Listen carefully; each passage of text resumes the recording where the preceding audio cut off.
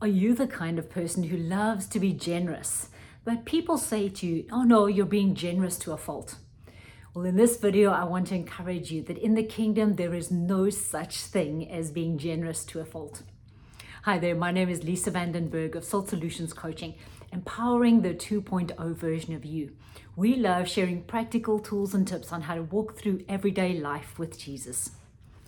You know, it has been said, this phrase, generous to a fault, and typically it means, and is said in the context of saying, don't let people take advantage of you, right? Because we can have this mindset in the world that, oh, if you're too kind, if you're too good, then you're going to be treated like a doormat, or people will take advantage of you, or they'll just keep on asking and asking, and never will a boundary be drawn, right? But a lot of what is felt behind that is fear. It's that people won't walk all over you, that you won't get to the end of yourself and be so exhausted and overwhelmed and overworked and worn out that you won't have anything more to give. But you know, giving is a beautiful kingdom principle, and nowhere does it say in the Bible that giving too much will be a fault, right? In fact, we're going to look at Luke 6:38. I'm going to read it to you from the New International Version, and it says, "Give and it will be given to you. A good measure, pressed down, shaken together, and running over will be poured into your lap. For with the measure you use, it will be measured to you." This is the beautiful promise of the kingdom, that whatever measure you use to give with, God will return it to you. So if you have a generous heart, this is a beautiful, beautiful place to be. If you love giving your time to other people, if you love helping other people think through things, or going shopping for someone because they need something, if you're generous with your compliments, with your praise, you're always looking to let somebody know how good they look or how well they're doing. Whatever it is that giving looks like for you, I want to encourage you to not only carry on doing it, but how about doing it on purpose? So here are some fundamental keys from the word that you can follow. Because yes, it is true that if you give without looking after yourself and give in a way that's not biblical, people can take advantage of you. But the reason that happens is because you're giving as a means of maybe pleasing people, or maybe getting some praise, maybe feeling good about yourself.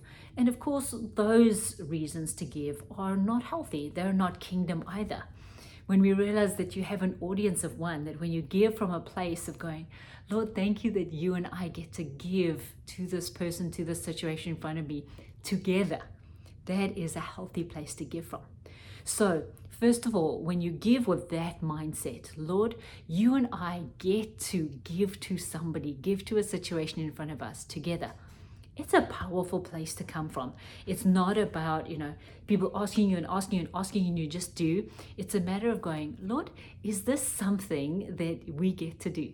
Is this something that I get to be a part of? I'm a great giver myself. Acts of service is my love language, that I love to give love to people in. And so I've got to the stage where I've almost worn myself out, or being exhausted, or being so done with giving so much. So I'm like, don't ask me for anything. I'm done. I don't want to give anything to anybody. So I hear you and I feel you. So what I started doing was I said to the Lord, will you show me how to give in a healthy way?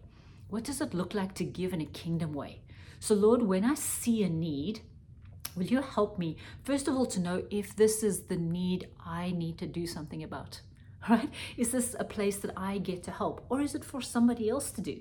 Or maybe it's for the person to find a help themselves, right? Then the second question I ask is, Lord, if this is mine to help, how? What is needed in this situation? What's the person in front of me need? Is it encouraging word? Is it just listening to them? Is it actually doing something for them, going to physically go and do something? What is it that they need right now? And the beautiful thing is then I stopped giving just out of give, and especially giving what I thought they needed, which is not the right motivation, right? But actually stopping for a moment and saying to them, hey, the question I love to ask is, how do you like to be loved on right now? How can I love on you right now? Or what do you need that I can do for you?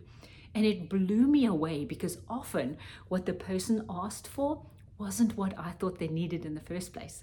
And they were so blessed by first of all, by being asked the question, and second of all, by being helped in the way that they needed help. Changed a ton of my relationships in my life, just taking a moment to ask that simple question. And then, of course, third is as you do this, as you ask the Lord where to help and what to help with, then the beauty is that not only is your heart filled up because you got to be the generous giver that you are, but so is the person's heart filled up that you helped, or the situation is sorted in a way that you get to partner with heaven, because God knows exactly what's going on in each circumstance around you. So as you partner with Him to ask what to do, how to do it, you will get the beautiful blessing of having a heart full of gratitude and thankfulness to God that you get to partner with Him to love, honor, and bless the people in front of you today. So thank you for your generosity. And I bless you to remember the truth in Luke 6:38, that as you give with God, loving people in front of you with Him, that He will make sure that everything you give, He will give back in equal measure. So thank you for being your giving and generous self. It is a beautiful way to be.